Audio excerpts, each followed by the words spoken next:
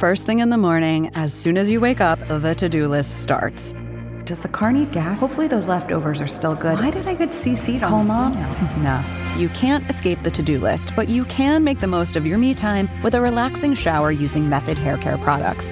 Try Pure Peace Volumizing, Simply Nourish Moisturizing, or Daily Zen Shampoo and Conditioner for daily use. All formulated with long-lasting fragrances and are safe for color-treated hair.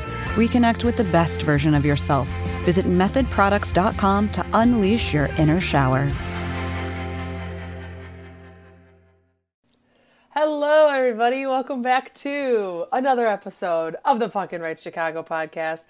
We are glad you found your way back to us this week, considering that the second round was the end of the second round was pretty intense. We've got lots to talk about today, but let's start off with Megan. How you doing? How you doing this fine Saturday afternoon? I'm doing good. You know, it's been a really relaxing day. I ran errands in the morning and then have done nothing since. Oh, we love that. We love that. We love being productive. Tomorrow is going to be my, do everything day. Like I'm going to pack because I'm moving in 2 weeks and low-key forgot about that. So I got to pack and then I'm going to clean and be productive tomorrow. And today is just going to be like the chill day.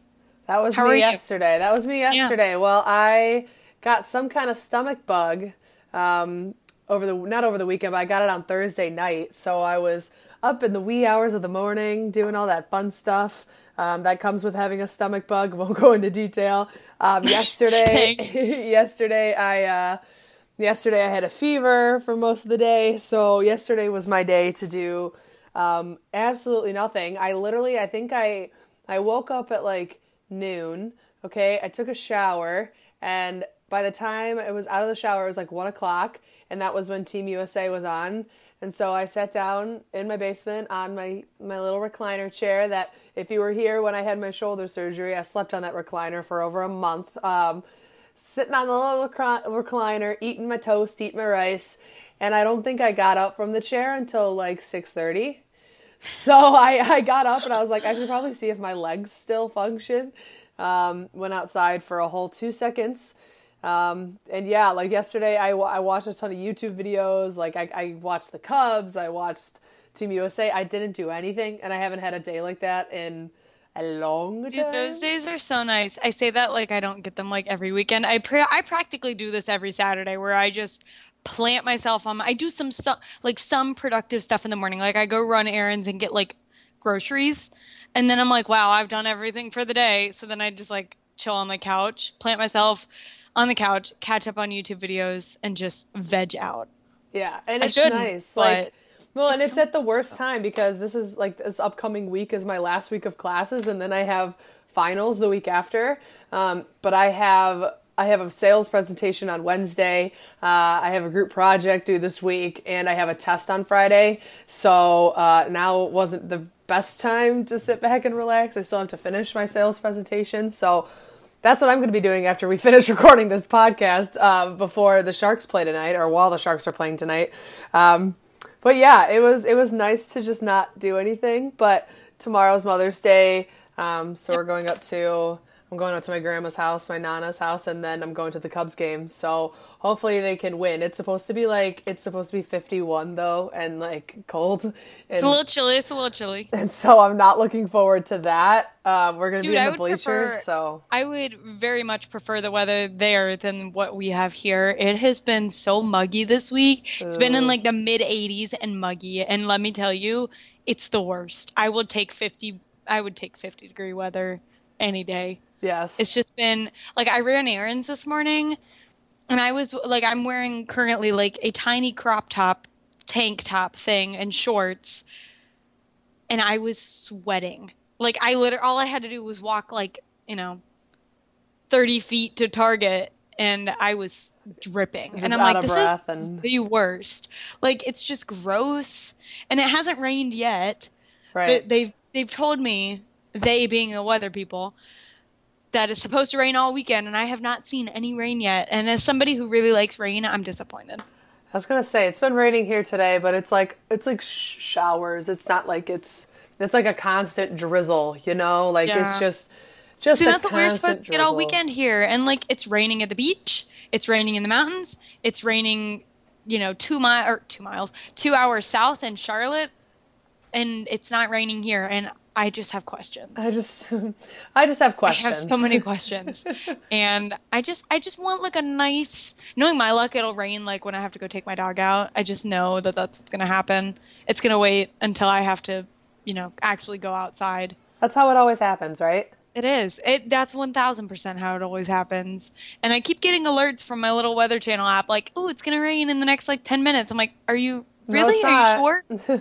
Hasn't rained yet. You're a liar. Yeah, it's still, it's dark and it's, kind of windy, but it's not really doing anything else. Yeah. There's your weather update for Raleigh on this fine Saturday afternoon. Well, now that we've got through that, let's talk about, there's a little Blackhawks news, other than Patrick Kane and Alex DeBrincat, tearing it up at Worlds day one, even though they lost. The Blackhawks, again, this season have been doing the Blackhawks Fan Choice Awards, where fans can go on and vote for different categories in which Blackhawk they think they should win. So there are a couple fan choice awards that have already come out. The first one that came out was Patrick Kane. He was the Photo of the Year winner. I think it was his goal against Detroit on February 10th. I was there. It was epic. It's a picture of him from the side, and he's on the one knee and he's doing the celly. He's doing the throw in his arm thing. I'm not very good at describing. So that was Photo of the Year. And then Dylan Strome wins Best Newcomer of the Year. Best Newcomer. He obviously was traded over to the Blackhawks on November 25th, tore it up ever since then. In 58 games that he played here after his trade, he had 17 goals and 34 assists for 51 points. He had just 6 points, which is 3 goals and 3 assists in 20 games for the Coyotes at the beginning of the season. And actually for Second City Hockey, we're rolling out a bunch of off-season stuff right now, and I took a look into Strome's stats, and I think there's only I did a little comparison thing from his time in 3 years in 3 years in Arizona versus 1 year in Chicago, and I think there's only there's only 5 categories out of a lot that were negatives. He had 10 more goals than he did, 10 more games played, 10 more goals, 25 more assists, 35 more points. He was plus 13. He was the same in penalty minutes. He had 29 more shots. His shooting percentage went up 7%. His average time on ice went up almost 5 minutes. And his I did advanced stats too, but 2 of them that I really like to look at is on ice goals for and on ice goals against. And he had 35. He had 46. He was on the ice for 46 of Chicago's goals for. Or 61 of them. So that was a plus 46 from when he was in Arizona. And then he was on the ice for 56 goals against, but he was only on for 21 in Arizona. But his Corsi went down only 2%. His Fenwick went down only 2%. But his point shares and everything like that, and goals per game, points per game, everything went up, which is incredible. But just even looking at basic stuff, that's he had 25 more assists than he did in one season, than 3 in seriously in Arizona.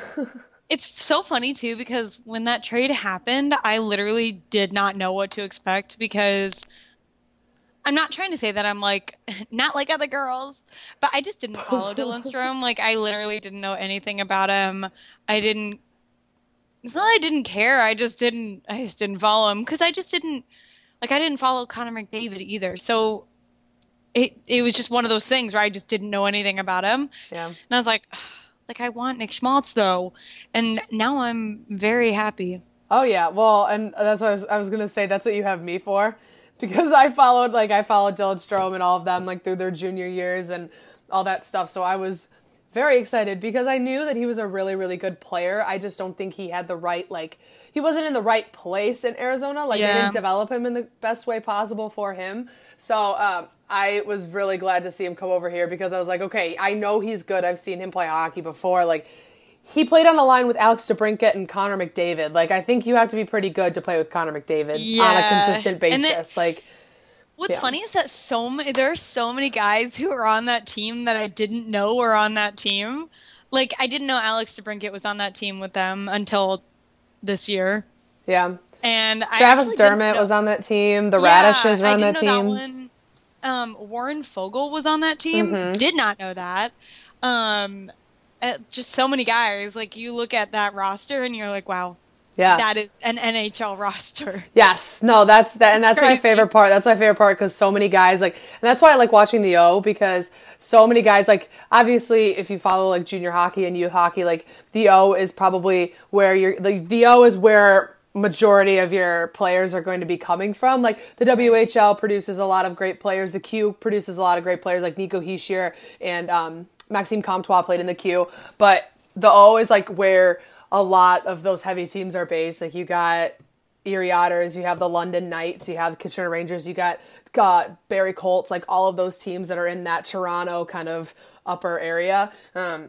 That's where you get most of your young prospects from. So it's really fun to watch. And like, now a lot of them, like, I'm pretty sure what's his face. There's one guy, Anthony Cirelli was on that team who plays in Tampa now. There's just a lot of really cool young guys that are breaking into the league that come from the O. So it's pretty fun to watch. And then the other award that was announced out of the three is Patrick Kane was named the most valuable Blackhawk.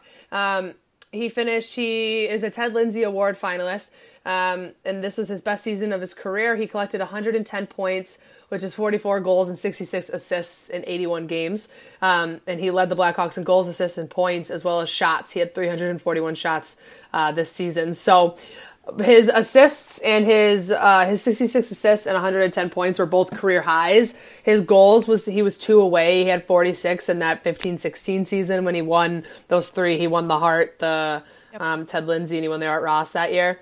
And then, of course, he had that 20-game point streak from January 3rd to February 24th. And then it also says, this is from the NHL, like the Blackhawks, Chris Westcott. This is his article about it from Blackhawks.com. But he recorded at least 1 point in every road game from November 23rd to March 2nd, which is crazy. And then he passed Steve Larmer on the franchise's all-time points list with 938. And then it says at the very bottom here, he turned 30 in November, but he is the captain of Team USA at the Men's World Championship, so which we will talk about later in the podcast as well. But yeah, I thought that was pretty well deserving. I mean, I thought maybe Jonathan Toews should. I voted for Jonathan Toews because obviously, why not? I voted for Kaner. Yeah. Like, I just thought Taser because he hit career highs in every, like, that too. Like, he had career highs in every category, but also, like, I think it made it sweeter because he, like you said, he rebounded so well from his season and the year before were just so bad. And yes. Like, I would never sit here and say that he's a bad player because he's not. He's a Hall of Famer for sure. Mm-hmm. I don't have a single question about that. And it was just like last year and the year before, I'm like, dang, like, has he already hit his peak? But it's pretty clear that he has not. No. And he just didn't look like himself the past 2 years. So definitely glad to see him looking a little bit more like the Jonathan Toews we all know and love. Exactly. And then the Duncan Keith goal too won for best goal of the year. Oh yes, I did. It wasn't on here, or maybe I just skipped by it. No, it's not on there. It's not on here. Maybe I think I just skipped by it. But yes.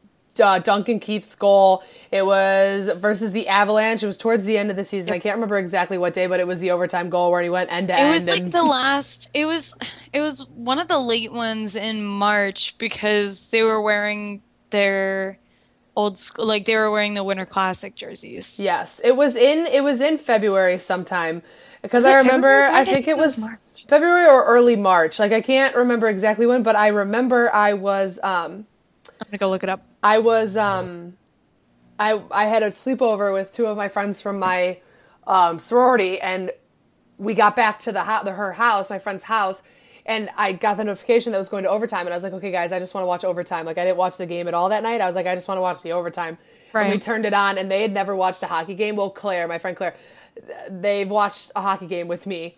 But my other friend Alyssa had never watched a hockey game with me, so I'm sitting there and I'm like, this poor girl, I'm like screaming at my television as this is going on, and she's never experienced this before, and I freaked out. And they obviously knew that it was a good thing that we had won, but they didn't understand like the concept of Duncan Keith taking a puck end to end and going to the net like that, like a defenseman doing that. Like they didn't understand. That's why I was freaking out. I've never seen anything like that, and it was on March 24th. Okay, March, yeah, so end of March. So, and yeah. I was, like, I watched it, and that was one of the games, that was one of the rare games where I stayed up late to watch a game, late on like a weeknight. I think it was like a Sunday.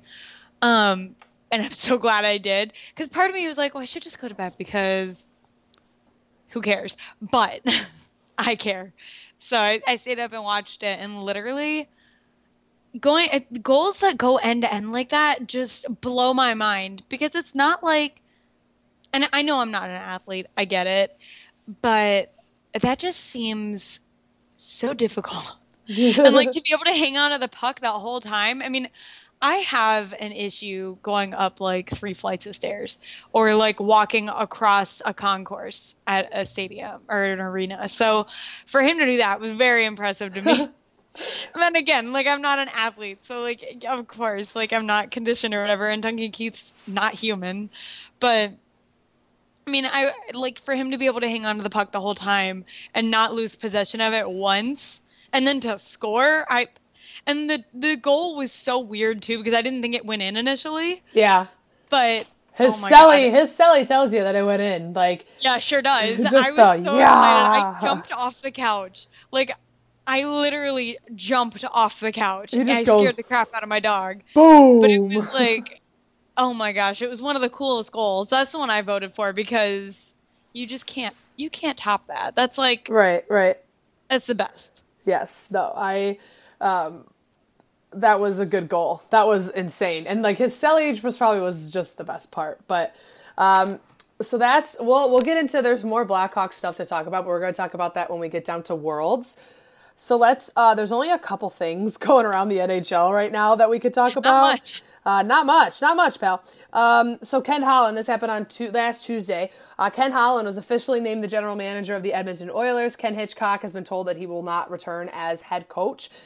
So it looks like, from what I was listening to on 31 Thoughts yesterday, Dave Tippett is in the front running for that job.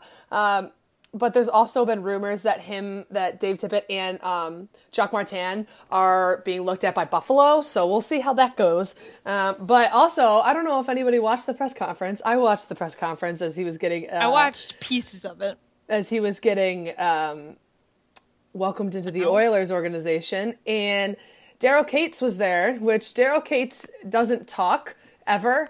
Like... Literally, he'll make maybe 1 or 2 media appearances every season, and that's all you're getting from Daryl Cates. But John Shannon tweeted, actually, because it kind of looked like Daryl Cates was, I don't know, kind of looked like he got off of a beach somewhere and wasn't really I was going to say, his hair was all like frazzled, and he looked like weirdly tan, but it also kind of looked like he had like, I hate saying this because I know the situation, but, like, it looked like he had, like, botched, like, plastic surgery on his face. Yeah. And I was not sure what was happening. And I don't know anything about the Oilers, but I just happened to, like, watch it because I was just curious. And I did not know who he was. I was so confused. Yeah. I was so confused. Yeah, so he makes maybe 1 or 2 appearances every year. But John Shannon of Sportsnet tweeted... after the press conference, he said, there's been a lot made publicly today about how Daryl Cates looks. After asking a few questions, I can tell you that he has been struggling with a life-threatening bacterial-resistant sinus infection over the past few years. And that was his first tweet. And then he says, in fact, he carried an IV bag 24/7 during the playoff run 2 seasons ago. The infection has a 50-50 survival rate. He's had 3 surgeries over the past 10 months with 1 more surgery to go. It is the primary reason why he hasn't been around Edmonton and the team. So that in itself, I was like, how was that kept quiet for so long? I know, and that's like not a good thing. I was also shocked to see, like, so I am not a doctor, I'm not a lot of things. I'm not a doctor.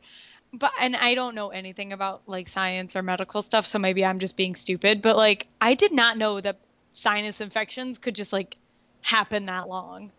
Yeah. I guess if it's bacteria resistant or whatever it was, like I guess that's why, but I was not aware that that could be. I've never had a sinus infection, so I don't really know like what the situation is. But yeah, no, it's the sinus infections I did not like I knew they could last like a couple weeks, but I didn't know they could last like years. Well, there's different kind of strains that you can get. Like I think there was a point, I think it was like my junior or my senior year of high school. My sinuses are all messed up. Like that's my next surgery on the list. Like I have a deviated septum. They need to go in and clean out all of my sinuses. They need to reconstruct my nose. Like they need to they need to do all that stuff. And when I was in kindergarten, I had surgery to remove my adenoids, which are like little, they're kind of like little, like pieces of like muscle that are in your nose that, are part of the whole, like, the part of the whole system of like decongestion and all that stuff. Mine had a staph infection in them that was blocking, I think it was like 95% of my airways. So staph infections cannot be treated with like antibiotics, can't be treated with anything. It's like a virus. Right. So the adenoids can grow back too. So they've grown back now, but there's no staph infection in them obviously anymore. But there are different strains that you can have. And like it sounds like he has something that's along the lines of a staph infection that like, it's gotten to the point. Yeah. Like with mine, I had mine in there for probably like a year or two before I had it taken out. Like it was in there for a long time. And so there was a response to this under it. Sheldon Surrey, I want to say he is a former NHL player. He played with the Edmonton Oilers. But he replied to John Shannon's tweet and he said, it's a four tweet thread. So he goes, "This is awful. I can relate. Here's a little story for you.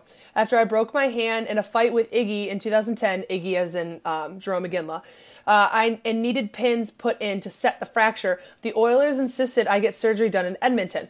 After some discussion, I agreed.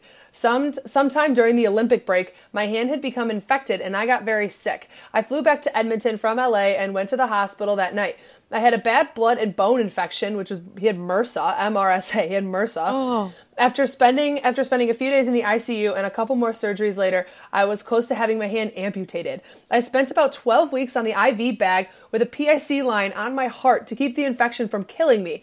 During the 10 days in the hospital, I was told that Oilers management, Cates, Kevin, and Tambellini, Kevin Lowe, thought I was milking the injury. When I spoke to the press in April 2010, I still hadn't talked to management. I wasn't mad they didn't check in on me. I was floored that they thought I was using this injury to not play that season. Obviously, the rest is history. These infections are real and serious." And then he goes, "I hope the worst is behind Daryl Cates," which is sucks. Insane. Like I've known somebody who's had MRSA, and it's really scary. It's like flesh eating, right? Yeah, and it can come on from like the smallest of things. Yeah. And it comes out of nowhere, and you all of a sudden just have to go to the hospital, and you're stuck there. Yeah. One of our neighbors, one of our longtime neighbors, it was actually like the night my mom and stepdad got married. They were supposed to be at the wedding and they couldn't be I think like half of their family came, but they couldn't be at the wedding because their son had MRSA and had to be at the hospital. And, it's very scary. Like it is. Yeah. But like for them to just say that he's milking it. Yeah. So I looked him up on Hockey Reference. He played 13 years in the NHL. He was 6 years in Montreal, 3 years in New Jersey, 3 years in Edmonton, a year in Dallas, and a year in Anaheim. He played from 1998 to 2013. He finished with 758 games, 109 goals, 191 assists, and 300 points. So he had himself quite a career, but it was that year in Edmonton. It was 2009-10. He was 33 years old that year, and then he got traded. He only played 37 games that year, and then he got traded to Dallas that next year. So that's crazy. Yeah, so that's that. And then one other little piece of NHL news from the Toronto Maple Leafs. Travis Dermott will have shoulder surgery. He had it, I think, yesterday. And he will miss a minimum of 6 months. So we won't be seeing him, like... And that, like, they said he's going to miss a minimum of 6 months before he even had the surgery. And, like, knowing how my surgery went and how they were like, oh, 4 to 6 months. And I'm at, like, the 6 month mark now. Like, I've gone that, like, they're like, oh, some people finish in 4, some people finish. Like, I'm assuming it's, like, 6.5, 7 at this point. Because, like, you don't know how each body is going to... You know, each body is gonna. So many shoulder injuries, because that's what. Maybe I should just play in the NHL. I was gonna call him Travis, but I meant Trevor Van Riemsdyk for the Canes had shoulder surgery last week too. It sucks. Damn. That's hard. You don't want to miss that much time, especially because like. A lot of guys do like pretty intense training over the summer, so to not be able to do that already puts you behind. That's like that absolutely bites. I mean, he probably can still skate like towards the end of the summer, I'm guessing, but it's not like he'll be able to practice like full on. Well, I'm at the point now. I think I'm at like 5 months, like just about to hit. I think I'm about to hit 5 months in a week. So from my surgery, I just got the clear to, like, be able to go back and play hockey. So, and, like, by the time I start, it'll be right around my 6th month of my surgery. So I still have, like, I'm not starting until, like, mid-June. So, like, the way my, like, doctors and the way my physical therapist put it, it's, like, if obviously I'm not an NHL athlete, so it's different for everyone, but, like, the main thing is, because I asked them, I was like, when can I get back to doing things? Like, when can I get back to, like, you know, being active? And she's like, if you want to play hockey again, like, you need to be able to be, like, to fall and be able to catch yourself or, like, take a hit and be able to, like, not, like, know that your shoulder is fine. Right. Like, there's also, like, a mental aspect of it. Like, I'm scared about it because I'm afraid I'm going to, like, go out there and accidentally fall and then, like, I'm just going to rip my arm apart again because, like, the way my tendon is being held in my arm, it's by, like, a little wire and, like, a little, like, anchor in there, like, so right. she's like, but they're like, it's in there, like, it's not, it would have to take something traumatic for it to come undone, right? It's not gonna be just like you falling. Yes, so it's like there's also a mental part of it, and especially when you play in the NHL, when there is hitting and there is that aspect of violence, is that, like, you need to be mentally okay with the fact that you could go back and play. Like, that's a big thing too. So we'll see how that all goes.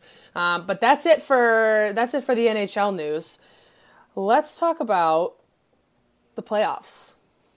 Because we love talking about the playoffs on this podcast. We sure do. You know what? It's been fun this year, though. Like, it's funny that you said that the, like, end of round 2 was, like, exciting, because I thought it was low-key boring, but... Oh my gosh, how did you not, like, with the San Jose and the Avalanche thing? I couldn't watch that game. Oh, okay. Well, okay, so let's start in the Eastern Conference. Let's just start, we already talked last week about how the Carolina Hurricanes swept the New York Islanders, so that's done. We talked about that already last week. We're moving on from that. We're moving on from that one. Let's talk about Columbus. So Columbus and Boston, that ended in Game 6. The Blue Jackets didn't score a goal in Game 6 after almost, I mean, I thought they dominated pretty much all of the series, but, like, that's just me. I thought so too, and I thought for sure that game was going to go to, or that series was going to go to 7, because both teams seemed like they were really grinding, but for some reason, I don't know. I watched that game, and I still can't really tell you what the Blue Jackets were doing wrong aside from not scoring. They were playing a great game. They played a great game. They had a lot of chances too. They did. Yeah. And I mean, you and I had talked a little bit about this before we went on, but Tuukka Rask, I mean, he's just unbelievable. And, like, Bobrovsky was still, I felt like he was still good in that game. There were, like, a couple where I feel like they were just goals that you can't avoid, which sucks, obviously. Yeah. But I was just shocked because I really thought that was going to go to Game 7, and John Tortorella's press conference afterwards was hilarious because he's the best. He was like, we're not talking about it. He literally just does not care. And I really appreciate that. Like, I really appreciate the fact that he just does not care at all. And he just says whatever he wants. It's just so funny to me. And I think Boston fans especially were like kind of making fun of him for saying that it was going to go to Game 7 for sure. And then it, didn't. That was kind of funny. And then like the whole Bobrovsky thing that's happened over the past like day or so, where like I guess he already is like putting his apartment up for sale in Columbus. Yeah, wait, can we can we talk about that really quick? It's literally been like not even a week because that news came out yesterday, I think. Yes, or maybe I'm looking at it right now. Yesterday. I know Chris Johnston retweeted it. It was yesterday. It was yesterday. That game was on Monday, right? Yeah, the Columbus game? No, that game was on Monday. Monday, May 6th. Okay. Yeah. So literally, like, it didn't even take him a full week before he was like, bye, I'm leaving. Never coming back. I'm like, jeez. If you guys too, like, I just looked at the tweet from, it's from Aaron Portzline. He covers the Blue Jackets for The Athletic. He posted the story about it. Chris Johnson retweeted it, but he posted the story about it. I'll have Megan throw it in on the Twitter. There's a YouTube link that is like a tour of his apartment. So if any of you live in Columbus and want to spend $2.95 million on Sergei Bobrovsky's condo, feel free to go ahead.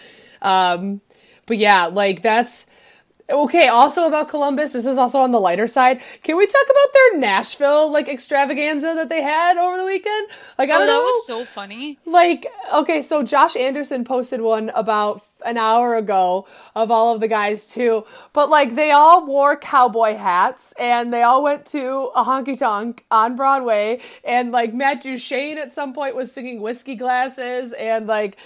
Dude, look at David Savard in this picture. Time. David Savard in this picture, like they're just having the time of their lives. So you know what though, in all honesty, I think they should be really proud of where they got because nobody thought they were going to beat Tampa. Right. I think a good amount of people thought they were going to get swept by the Bruins, and they didn't get swept. I mean, they didn't win, which kind of sucks, but they didn't get swept. Franchise history by getting past the first round. Yeah. And I don't know. I think they should be proud of it. It sucks, and I really wanted them to go far because I really wanted the wild card chaos squad to dominate. I wanted them to be the last four. Obviously, that didn't happen. But yeah, I was really pulling for them. As much as I like the Bruins, I really wanted the Blue Jackets to pull it off. And it sucks because I really think they could have with how hot they were. But I think that like it was like a 10 or 11 day break between them sweeping and them playing Boston. Yeah. So that sucks to have that much rest. I mean, I know rest is sometimes a good thing. Like I think with the Hurricanes, it was kind of a good thing, even though it was clear in the first period. We'll talk about it later, but they didn't quite have their feet under them. And I think the same thing happened to Columbus. Right. It's just a matter of like picking it back up as soon as you can. And I just don't think Columbus picked it up quickly enough, fortunately, which bites. But like those videos, like they're obviously a close group of guys, at least the ones that are like funny. Like it was I want to see, I don't know who posted the video of Duchene singing, but it was probably like one of the funniest things I've ever seen. It was so funny. I think it was on somebody's Instagram story though. So it's probably gone. Oh, it was an Instagram story. Yeah, I think it was Josh Anderson's Instagram story, but I'm sure we could unearth it somewhere. I was going to say he has one highlight bubble on his Twitter and it's from 38 weeks ago. So that doesn't help me, Josh. But it was Anthony Duclair, Ryan Murray, Boone Jenner, David Savard, Josh Anderson, Keith Kincaid, Cam Atkinson, Nick Foligno, and Matt Duchene. So that was a pretty fun group. Sad to see them go, but there's going to be some big changes coming to the offseason for they've got a lot of free agents that they've got to figure out what they're going to do with. I think I would say like semi-definitively that Panarin and Bobrovsky, well, I'll say definitively that those two are gone. Yeah. But I think they've got a pretty good chance of signing Matt Duchene. He clearly likes it. And I mean, They have I don't know Sergey. what they'll do with like Dzingel. So they have Sergei Bobrovsky, they got Matt Duchene, Artemi Panarin, and then they have Adam McQuaid, Ryan Dzingel, and Keith Kincaid. Those are all of their UFAs this season, or this year. So Sergei makes, Matt Duchene makes $6 million right now.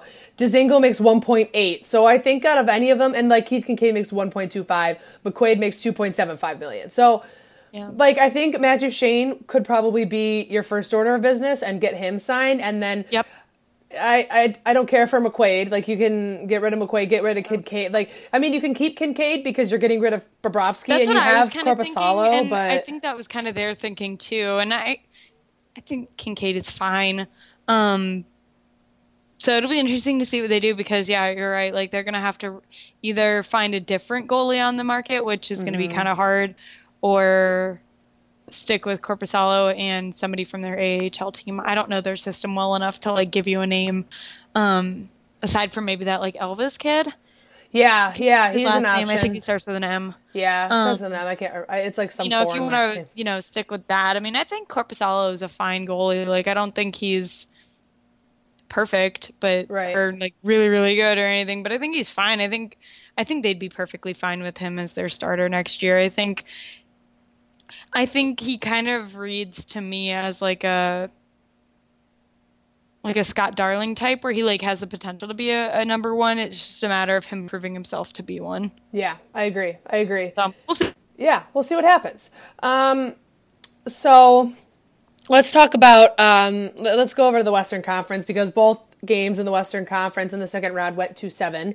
Let's start with Colorado and San Jose because I want to talk about St. Louis, Dallas last. But let's talk about Colorado, San Jose first.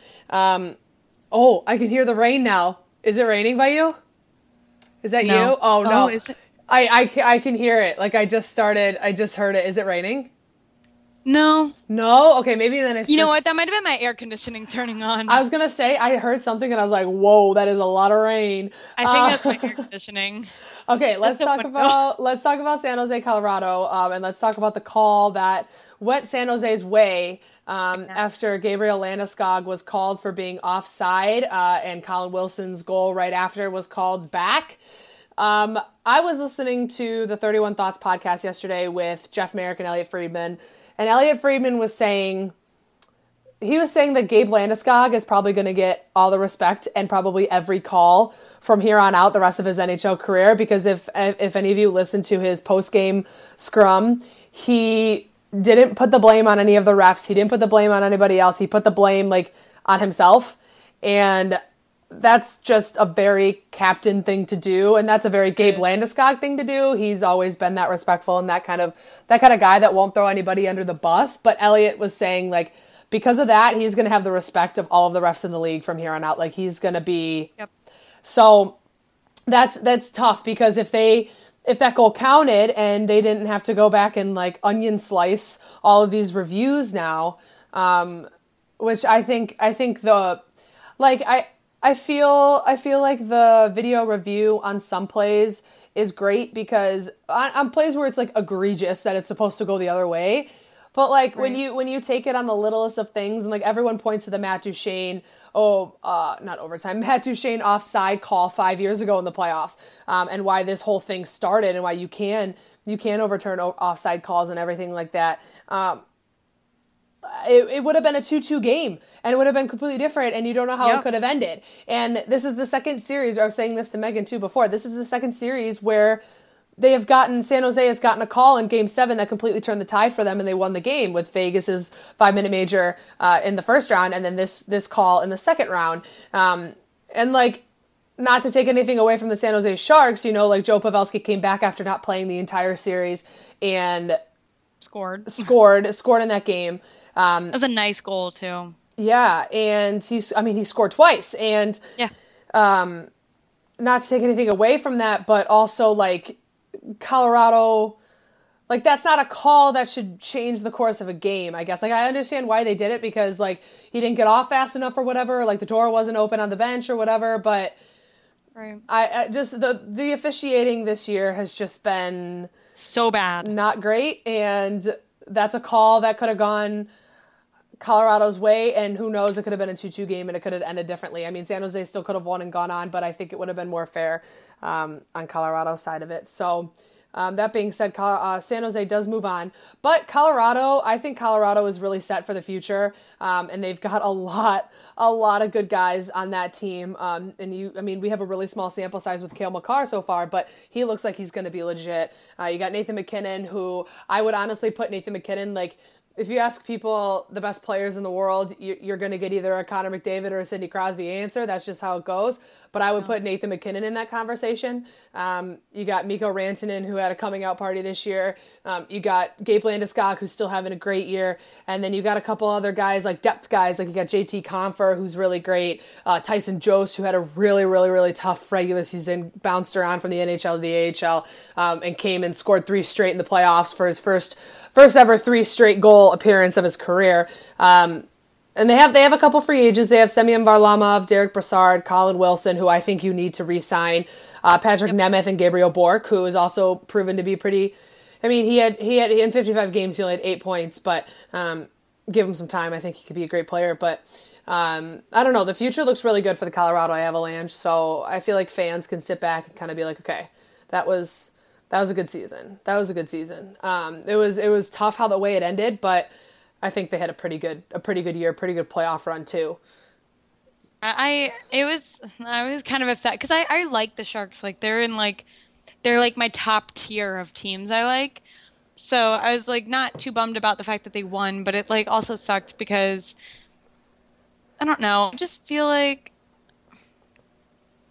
and I know like Gary Bettman keeps like saying, oh, there's a parity in the league and whatever. Like there's like it's going to be a toss-up on like what team wins and stuff, and I get that to an extent, but like literally all signs at this point are pointing towards a Boston San Jose final, and that is not parity.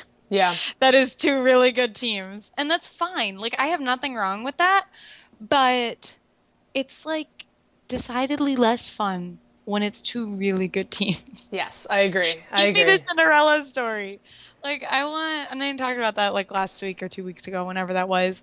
That's why these playoffs, like, the first round was so much fun, because literally every team that wasn't supposed to make it, made it. Mm-hmm. And, I was excited, because I was like, oh, the second round's gonna be awesome. And then maybe the reason I didn't like the second round is because it didn't go the way I wanted it to. I was gonna say, it's probably because... Now that I'm, like, hearing myself talk about it, I mean, it's fine. Like, honestly, out of the 8 teams that were left, like, there weren't any of them that I was really upset about. I was upset about Colorado. I really, really, really like Colorado. And that's like, as of late. Like, it's probably like the last season or 2 that I really jumped on their bandwagon, and I was like, I love the Colorado Avalanche. But also, like, I think that also is in part of, like, the way they treat their fans and the way that like their social media team in particular, so like I went to Denver 2 summers ago, and obviously it's the middle of July. So the start of the July. So hockey is not on, but I was like, I'm going to go out on a limb. I went on Tumblr and I sent them an ask. Like I sent the Colorado Avalanche an ask, and I was like, hey, I'm coming to Denver for a week and a half. Like what's fun to do in Denver? And of course they said the whole, like, you should visit like the Pepsi Center, you can do a tour, whatever, blah, blah, blah. But they sent me like a full-on list of like, hey, go to Red Rocks Amphitheater, and hey, go do a hike here, and hey, go see this and see a Rockies game and do this and do that. And like, they always reply to me on Twitter. They always are good with their fans. Like, they're so funny. They just treat people really, really well. And that drew me to them at first. And then I started to know the team, and I was like, this team is fun.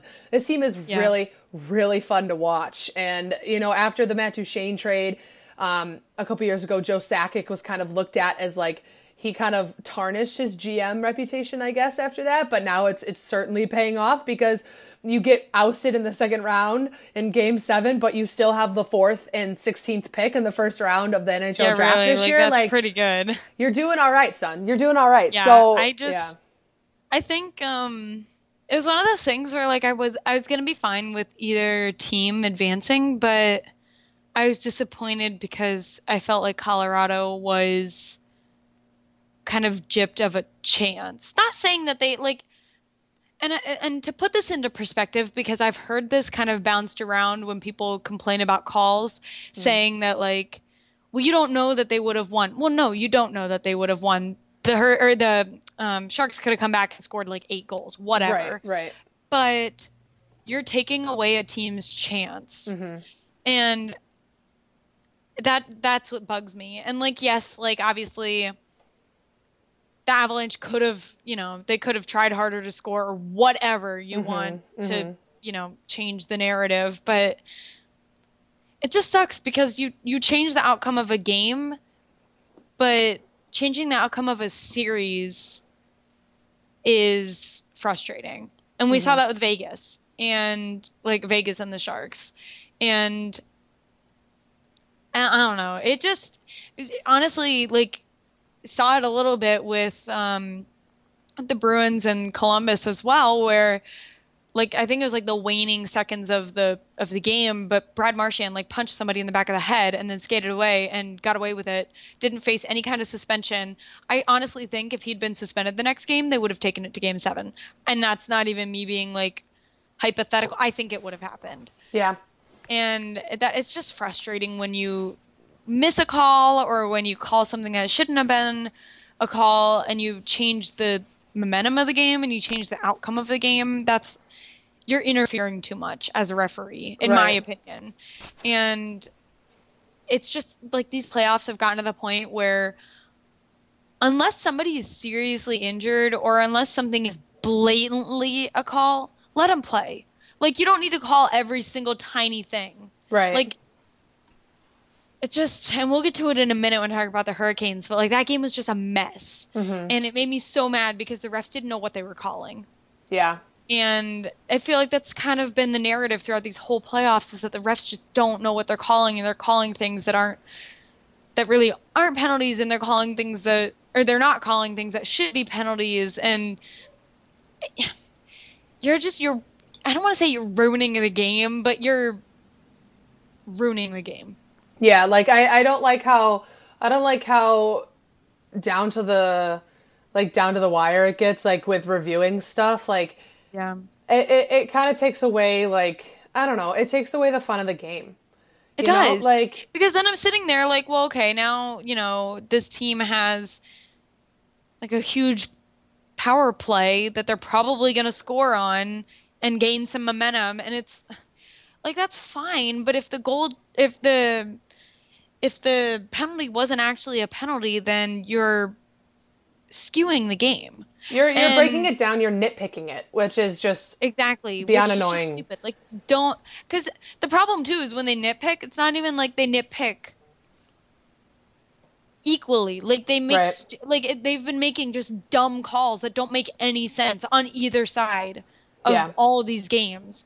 And I'm like, as a fan, I'm sitting here confused because, I mean, I obviously don't have a rule book in front of me while I'm watching a game, but maybe they should start having one in front of them, because some of the stuff they call just doesn't make any sense. And some of the stuff they miss, like, I just don't understand. Like, I don't know. I don't want to beat a dead horse, but it's just incredibly frustrating, and it's getting more frustrating. And I swear to God, if this whole thing comes down to a bad call in the finals, I'm going to be furious. I don't care which teams are there, but if all of that accumulates into a bad call, letting one team win, and that's what you remember. Like, that's the toughest part, is that, like, that's what you remember. Like, when I think back on that Game 7 between Vegas and San Jose, I don't think about how great each side played, like, because that entire game was great. Well, I think about that 5-minute major when it just totally turned everything around.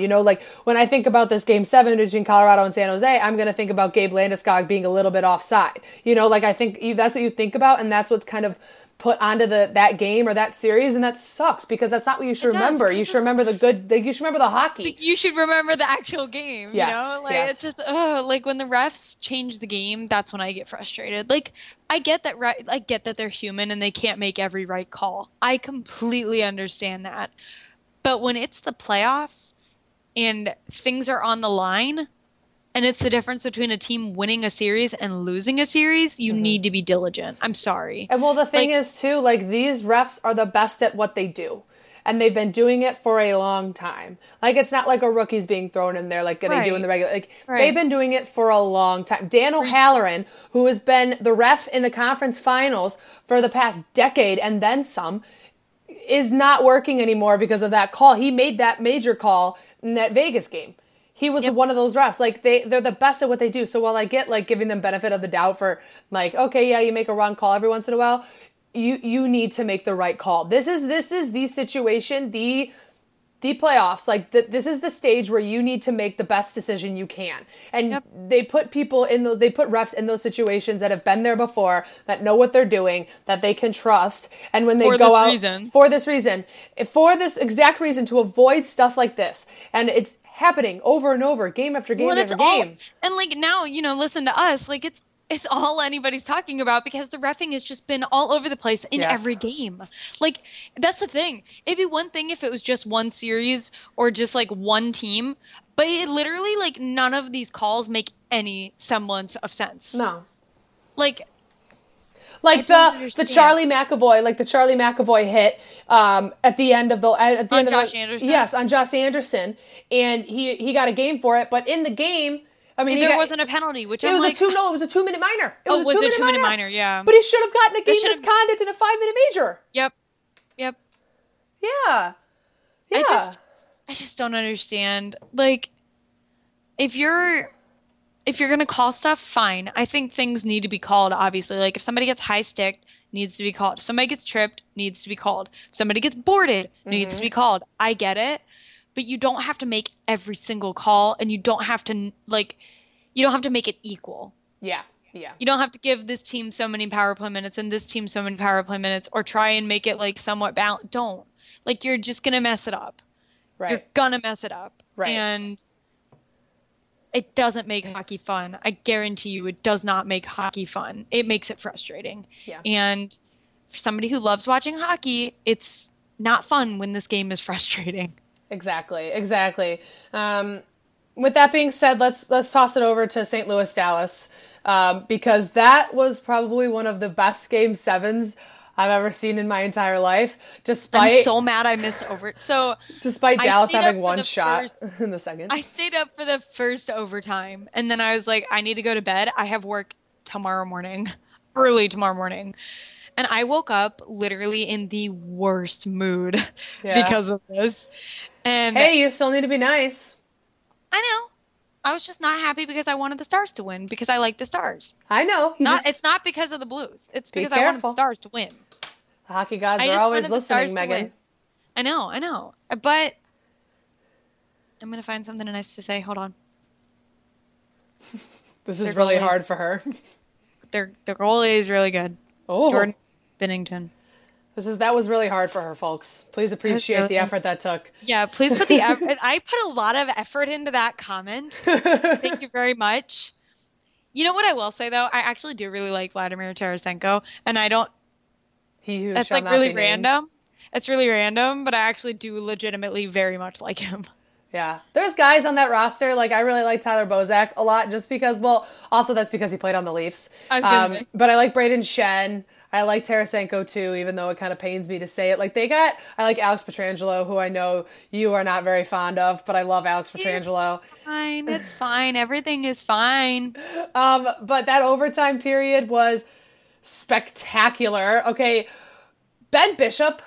I think Ben Bishop, Ben Bishop is from St. Louis, so I think there was something that was a little something extra in that game for him. I agree. But he made 52 saves.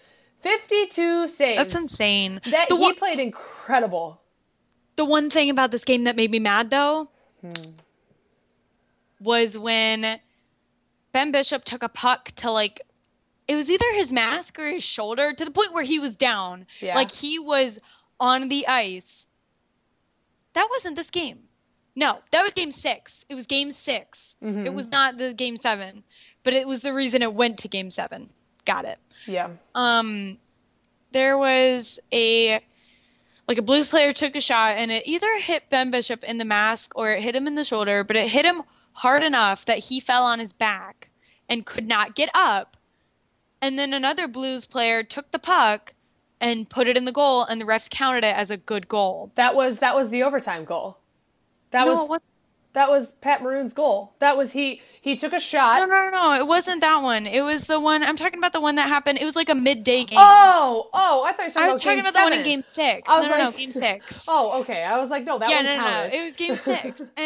But it tied up the game for the Blues, and then they ended up scoring again like a minute later. And it's just so frustrating because Dallas played really well that game, and Ben Bishop was playing really well. I just don't think that should have counted as a goal. Like, if your goalie is on the ice and clearly injured, the other team, I don't care. And I know that the rule, apparently, I literally think that the NHL just makes up rules as it goes, to be honest with you.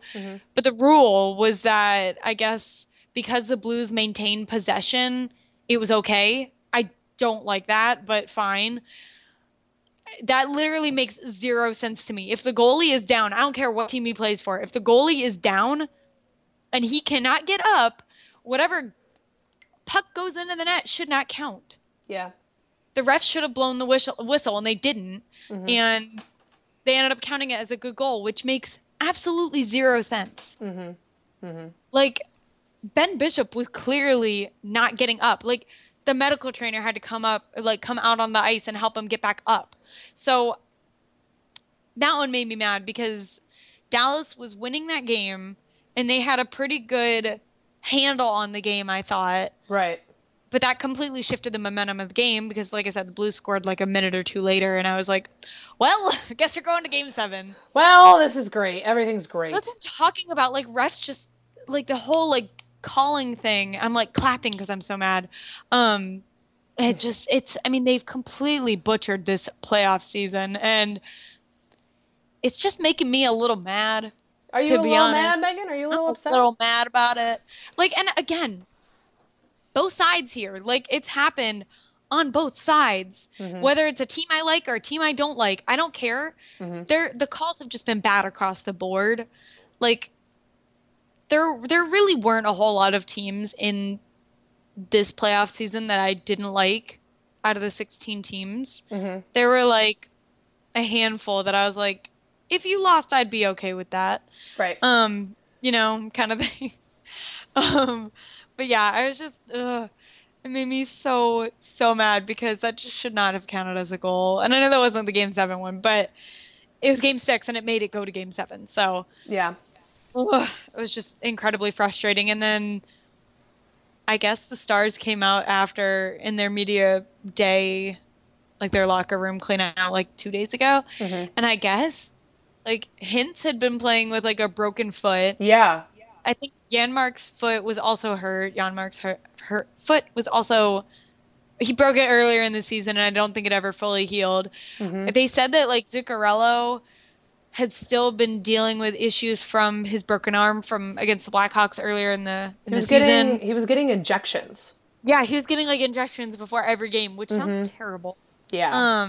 Like cortisone, like hard shots. Like it's not like ugh.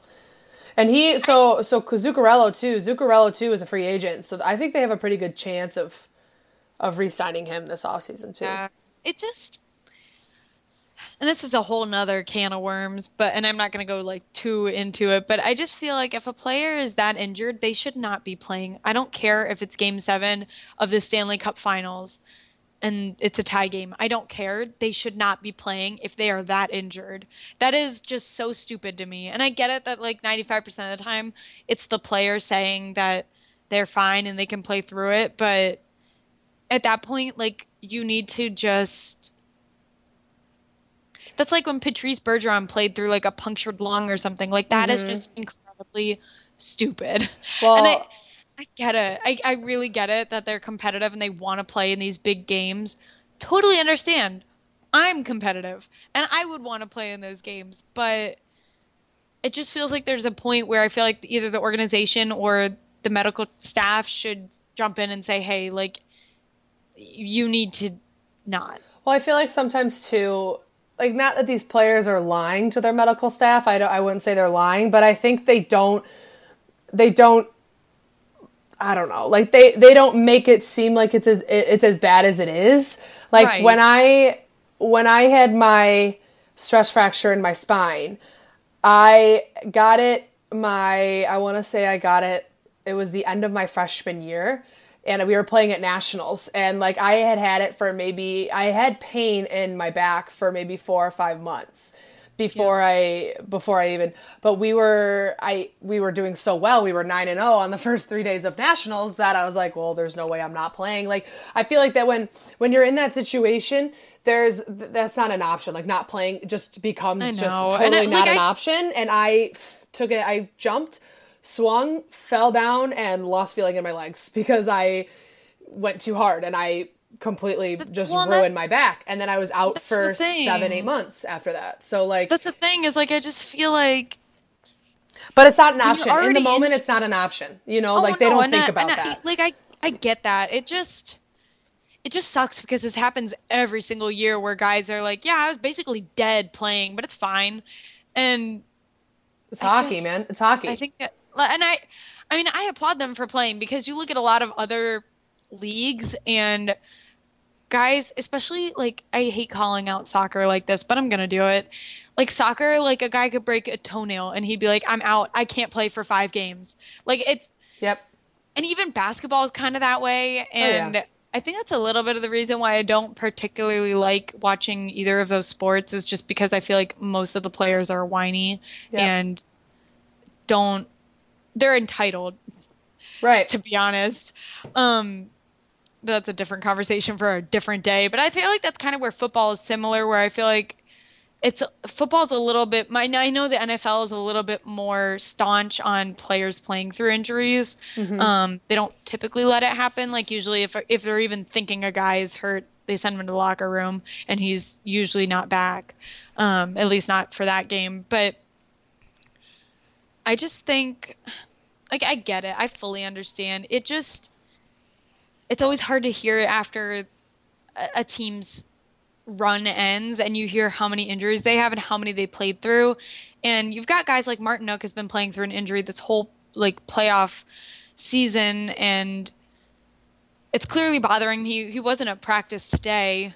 It'll be interesting to see if he draws into the lineup tomorrow against the Bruins, but... It's like Zach Hyman played 3 games on a torn ACL. Yeah, exactly. And they let him play, like that's what they do, like... That's ridiculous. Like I know manage minutes. Like, manage minutes, bro. Like Mike Babcock, don't put Zach Hyman out there for a defensive zone draw when you have, like, Austin Matthews, who could do that, or John Tavares, who could do that. The whole, like, Austin Matthews only playing 18 minutes made me so mad. I've never been more mad about a team that it's not I don't care about the Leafs. I like them because you like them, so I just kind of follow them by, like, second hand. But, like, oh my God, Austin Matthews is one of the best players in the game. Why don't you let him play more? Bench the other guys. Who cares about? I don't even know. But no, Freddie Gauthier. Frederic Gauthier needs to play. Like, oh, it's frustrating. We're not going to get into that because I'm going to get pissed. We're not going to get into that. Well, I know, but I saw it and I was like, and people keep kind of rehashing it. I'm like, oh my God, it's just so stupid.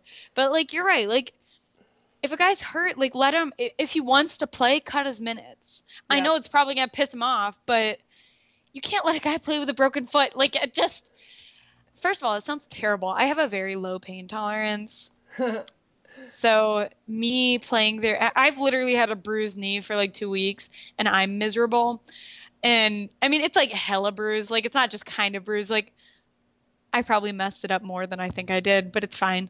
I'm not an athlete. I don't do anything physical. I walk around Target. That's about it. But yeah, that just makes me so, like, I get it, and I really do appreciate the fact that they want to provide for their team. They want to be a part of it. I get it. It's hockey, baby. There's a limit, dude. It's hockey, baby. A limit. The one that always gets me is the Patrice Bergeron one where he played through a punctured lung. Wayne Gretzky played with 4 broken ribs. Like, Jesus, like, don't do that to yourself. That sounds terrible. It's for the cup, baby. It's for the cup. But Let's just talk real quick. Let's wrap this up, and then we'll talk about Worlds. Eastern Conference Final is between Carolina Hurricanes and the Boston Bruins. Boston's up 1-0. After I think it was 5-2 the other night. And then game 1 of the Western Conference Final between the St. Louis Blues and the San Jose Sharks is on tonight, which is Saturday. So by the time you hear this podcast, it'll already been played. Hopefully, San Jose wins. I don't know. I want San Jose and Boston in the final, but that's just me because, the whole Joe Thornton thing. But then also someone brought up the for the Eastern Conference Final, Dougie Hamilton shoving it in Boston's face. So I thought that'd be... Did you see him waving at the Boston bench? No. Oh my God, there's a gif of him doing that. I don't even know why he was doing it, but he was waving at the Boston bench. I'm like, oh my God. And the storyline around that confuses me because supposedly he's not liked in most locker rooms. The Bruins didn't like him and the Flames didn't like him. And it's funny because the Canes seem to love him. Yeah. And Canes fans love him, obviously. And I don't know, that's just so funny to me because... He played 3 years in Boston, so that's where he started his career. He was drafted by Boston. Because he was drafted by them. Mm-hmm. But he doesn't scream to me as a player that would be an issue. Right. I don't know him, so I don't, obviously, I don't know anything. But it's just weird because he doesn't, I don't know. Yep. He just doesn't scream locker room cancer to me, but whatever. No, neither. It doesn't scream that to me either. In my mind, and if anything, I guess I could see maybe that it's because he's, I don't want to say he's awkward, but he just seems a little bit more introverted than I feel like the normal hockey player is. Right. He doesn't seem the type to go out and party and stuff, which kind of seems like Boston's thing, which is cool, whatever. But I feel like that's a little bit of a part of it. But yeah, that series I think will be fun. Right. But it's not after a great start, mostly because of crappy calls. Well, and I also think too, it's the whole Carolina had a ton of time off. People are that doesn't play into it, but it plays into it. When you're not in the action every other day, it does. I think. Oh God, I'm sorry, my dog just yawned. You could tell the first period and most of the second, they just did not look like they had their legs under them yet, and they kind of looked like that in the first game against the Islanders too. So hopefully they pick it up. I'm hopeful, and it's funny because my stepdad and my mom before the series started, they asked me who I thought was going to win and in how many games, and I was like, I think it'll go to 6 or 7 games, and they were like, but who are you picking? I'm like, I don't want to pick. I don't want to. I don't want to pick. Here's the thing. I don't pick. I don't pick. I'm just going to let it happen. Because at this point, I'm gonna be disappointed if the Hurricanes don't make it past this round. But at the same time, as I'm sure most Hurricanes fans are, I am so proud of them for getting even as far as they are. So everything past them beating Washington in the first round has just been a cherry on top. So we'll see. I think it'll be a fun series. I think the Blues and the Sharks will be a fun series too. That one I think will be a little bit more hard hitting. The Hurricanes don't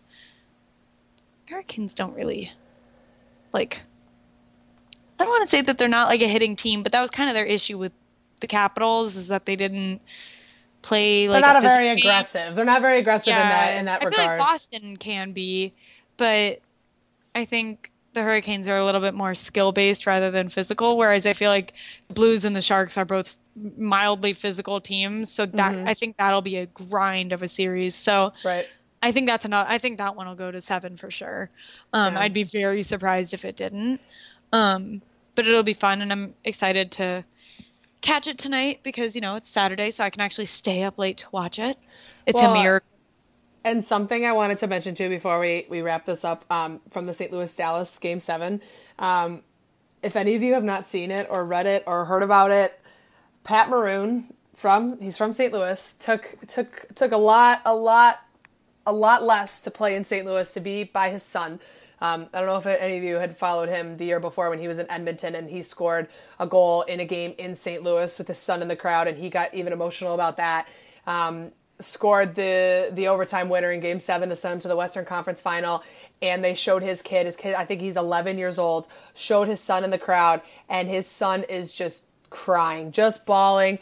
Pat Maroon starts crying. They have pictures of them in the locker room, and like it's just a very, very special and touching story. And I admire Pat Maroon. I mean, you're playing in the NHL anywhere you can, so like I don't blame him for, you know, taking less to play somewhere else, but I admire him for doing that, and like that is just a very, very heartwarming story, and how his son reacted. I think he said his son was interviewed. He got asked a couple questions, but he was like, you know, I was sitting, he said he was sitting looking at the program, like looking at where all the players were from, and he saw his dad, like when he read his dad was from St. Louis, and then everyone started getting so excited and yelling, and he looked up and his friend was sitting next to him, and his friend was like, "That's your dad scored, it was your dad." So it was really cool, and then he just started crying. So I remember seeing that. That was all over my Twitter timeline the next morning of just so sweet of this kid, and it is sweet. It's very sweet. All right, let's move on before you start losing your mind. Let's move on to Worlds. So, as I mentioned earlier, this is when we're going to be bringing back some of the Blackhawks talk. So, yesterday was May 10th. It was Friday. That's when Worlds started. The official tournament started after playing some exhibition games there, but it's over in Slovakia. So we have 13 Blackhawks representing 10 different countries. The USA has Alex DeBrincat and Patrick Kane. Sweden has Eric Gustafsson and Marcus Kruger. Canada has Dylan Strome. Finland has Henri Jokiharju and Kevin Lankinen. Germany has Dominic Cahoon. Russia has Artem Anisimov, who scored yesterday. And Norway has Andreas Martinsen. And then as for prospects, Switzerland has Filip Kurashev. The Czech Republic has Dominik Kubalik, who we got from LA earlier this year. And then Denmark has Matthias Frum. So the tournament runs from the 10th to the 26th. Before the tournament started, we got news that John Tavares will miss for Team Canada due to an oblique injury, and it came out today that he will miss about a month of off-season training, so hopefully he feels better soon. And then also... This makes me sound like an idiot. What? But I had to ask because I forgot to look it up before the podcast. I don't even want to say it. And this is why I'm not an athlete. And well, I'm you not, need like, to... a doctor or anything. Well, now Where is that? Where's your oblique? Yes. It's like your leg, right? It's like, hold on. I'll show you in a second. Hold on. It's like, it's in your abs. So it's like on the side of your abs. Oh. So it's like I thought it was in your legs. No, I'm literally such an idiot. I can't. Literally muscles. I don't know where any muscles are except for biceps. That's literally it. No, I know where my biceps are, and that's it. Your obliques are like right on the side of your abs. Like they're like on the sides of your body. Like, that it does. Like I've injured my oblique. I've strained it before, and it's like that's a no for me. It's tough. Like it really hurts. So yeah, no. So I was like, as soon as you said that, I kind of knew that you're gonna ask. Like, I'm so sorry.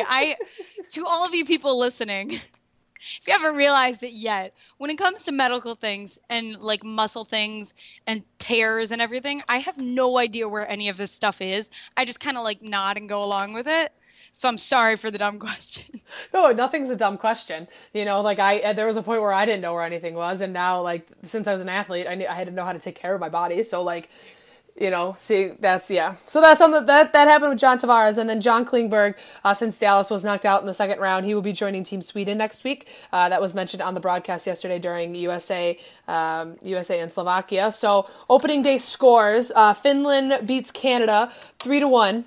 Russia beat Norway 5-2. The USA lost to Slovakia 4-1, and the Czech Republic won over Sweden 5-2. So there were a couple upsets there. I really didn't. I thought Canada would win for sure. Russia I knew would win anyway, so that one's a given. And then I thought Sweden would beat Czech Republic, but apparently not. So we'll see. This tournament runs for this tournament runs for 16 more days. So we'll see how it goes. A lot can happen. But just a couple things. Kakko scored two goals in Finland's win over Canada, and both of them. Well, one of them was disgusting. If any of you have not watched it, we'll link it down below. We'll find a link to it. It is, oh my God, it's disgusting. And then Jack Hughes opened on a line with Patrick Kane and JVR. And then he also was playing out on the ice with his brother Quinn. So it was funny during the broadcast, like every 5 minutes, it'd be like, and it goes to Jay Hughes, and Jay Hughes back to Q Hughes, and Q Hughes to Jay Hughes. And like he had to say like, he had to differentiate which Hughes was holding the puck because, I mean, it's not that hard to recognize because, Jack still has the cage. Yeah, so he actually, I'm gonna look it up right now. He turns 18 this week, I'm pretty sure. So at midway through this tournament, he's gonna be he'll be able to wear a visor, which will be so weird to see. But I'm gonna look it up right now because let's see, Jack Hughes. There we go. Okay, you're gonna take 10 years to load. Thank you, Elite Prospects. May 14th.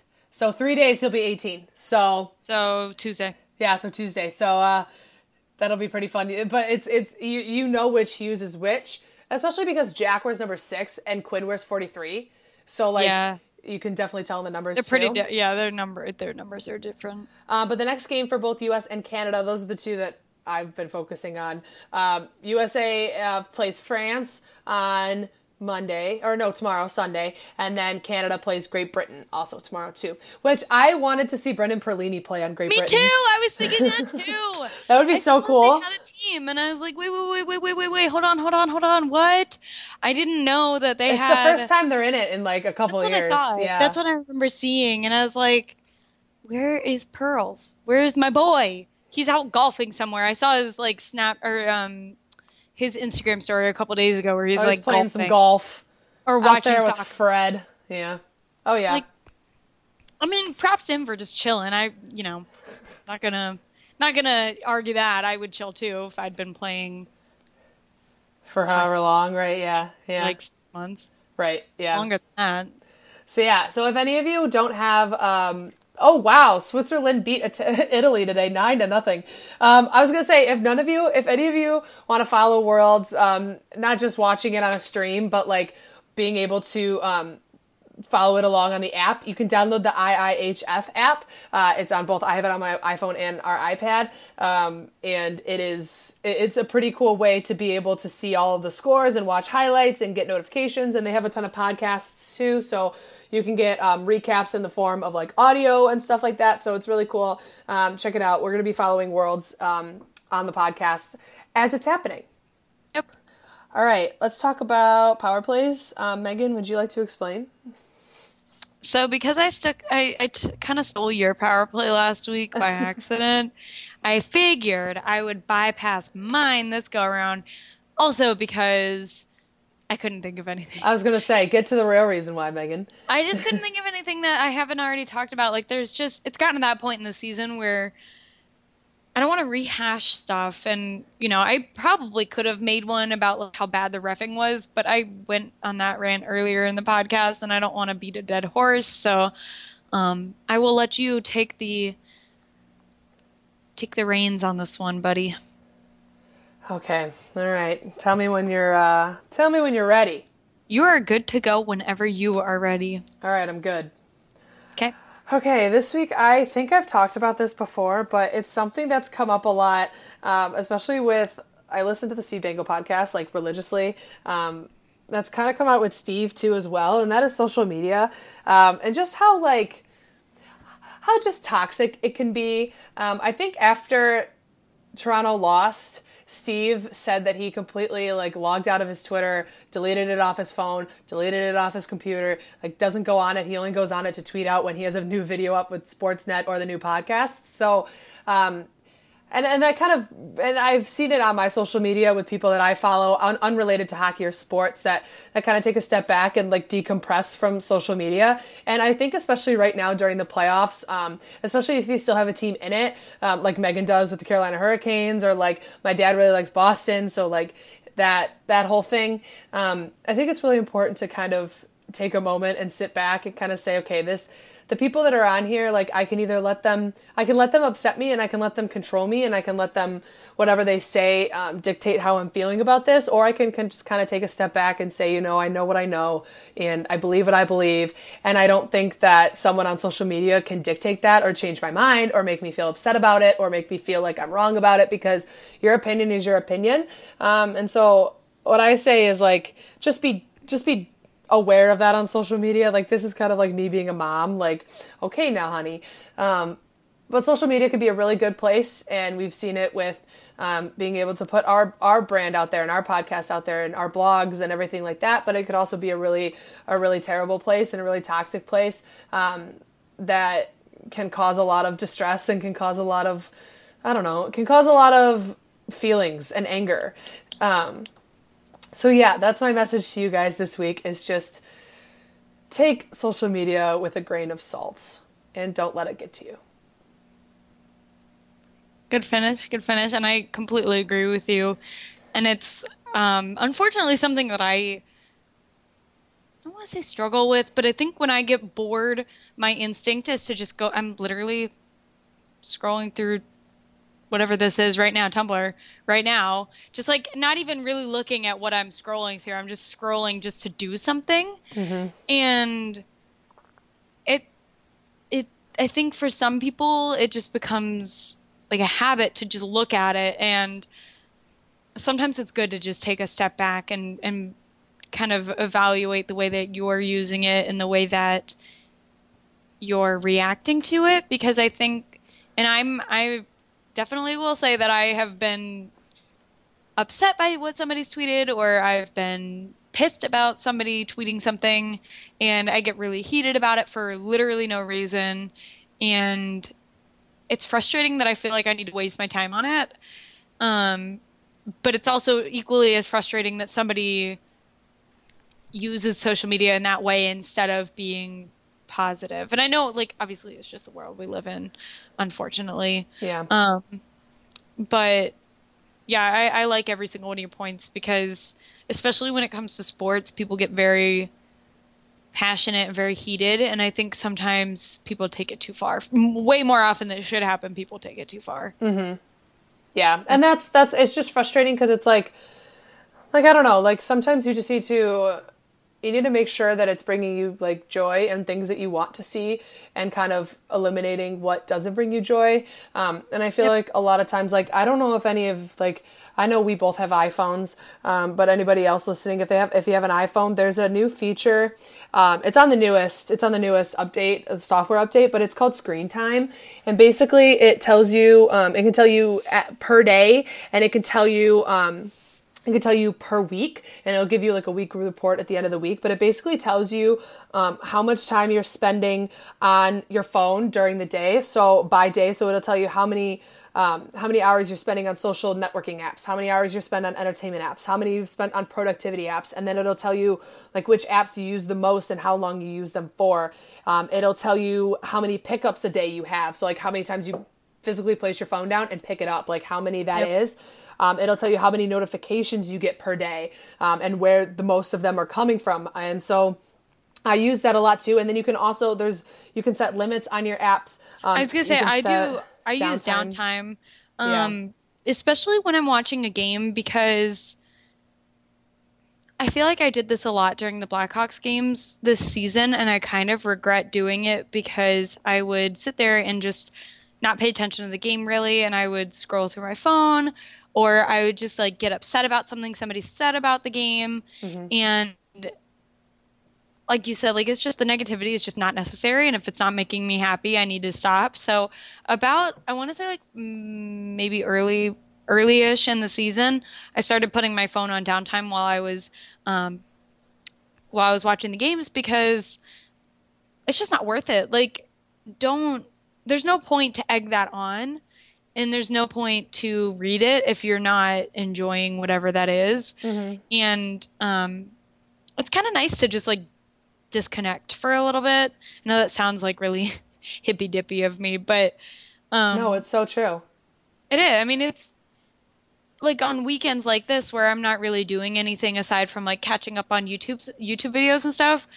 I'm usually I'm either writing or I'm drawing or I'm doing something that's not, that I can still watch the video, but do something else that's a little bit less mindful. Like I don't have to really think about it. Mm-hmm. Because it's like a nice little break, because I feel like when I'm at work, anytime I've got downtime, I'm scrolling through my phone, like looking for news on hockey, or it used to be the Avengers when that was, when that movie initially came out. So now it's kind of like, I don't have as much stuff to look at. And as the summer goes on, I'll have less and less to look at, with hockey being, over in the next month or so. Right.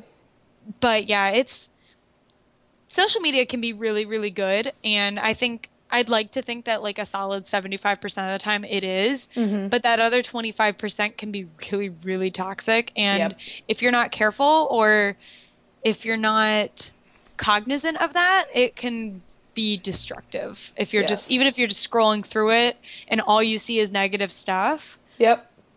It's not worth your time. Like I mute people all the time. Can't tell you how many teams and how many analysts and writers and whatever I've put on mute during series this year. Like I have the Bruins on mute right now, and I have the players that I follow from the Bruins on mute, because I love them and I don't want to unfollow them, because I really do like their team. But at the same time, I don't want to not like them because of a tweet I saw, or because of XYZ. Like it's just, I don't know. Yeah. No, it's frustrating. I'm with you. Yeah. So that was my cup of tea for the week. So good. That's a really good. That was piping hot tea. I liked it. Thank you so much. All right, that's it for this episode of the Puck and Right Chicago podcast. As always, leave comments down below. Follow us on our social medias. Megan's always posting that fire content, so go and vote. I always vote on like those Instagram stories you do. By the way, I'm always like, I'm gonna give my opinion. Vote on my Instagram stories, people. I try to put a couple up. It's coming up with content, I'm not going to lie, it's getting a little hard now that there are only like 4 teams left, but I'm going to try really super hard to get content up for you guys. We love it. We love to see it. But yes, thank you for tuning in every single week. You can follow us down below, all of that good stuff. Make sure you come back next week. We are going to be going all the way through the playoffs, all the way through the off season. So we're going to have a ton of stuff for you guys, no matter what time of the year it is, all the way up until training camp next year. So we're super excited. And thank you guys again for following us and listening. And we will see you guys next week. Bye. Bye, guys.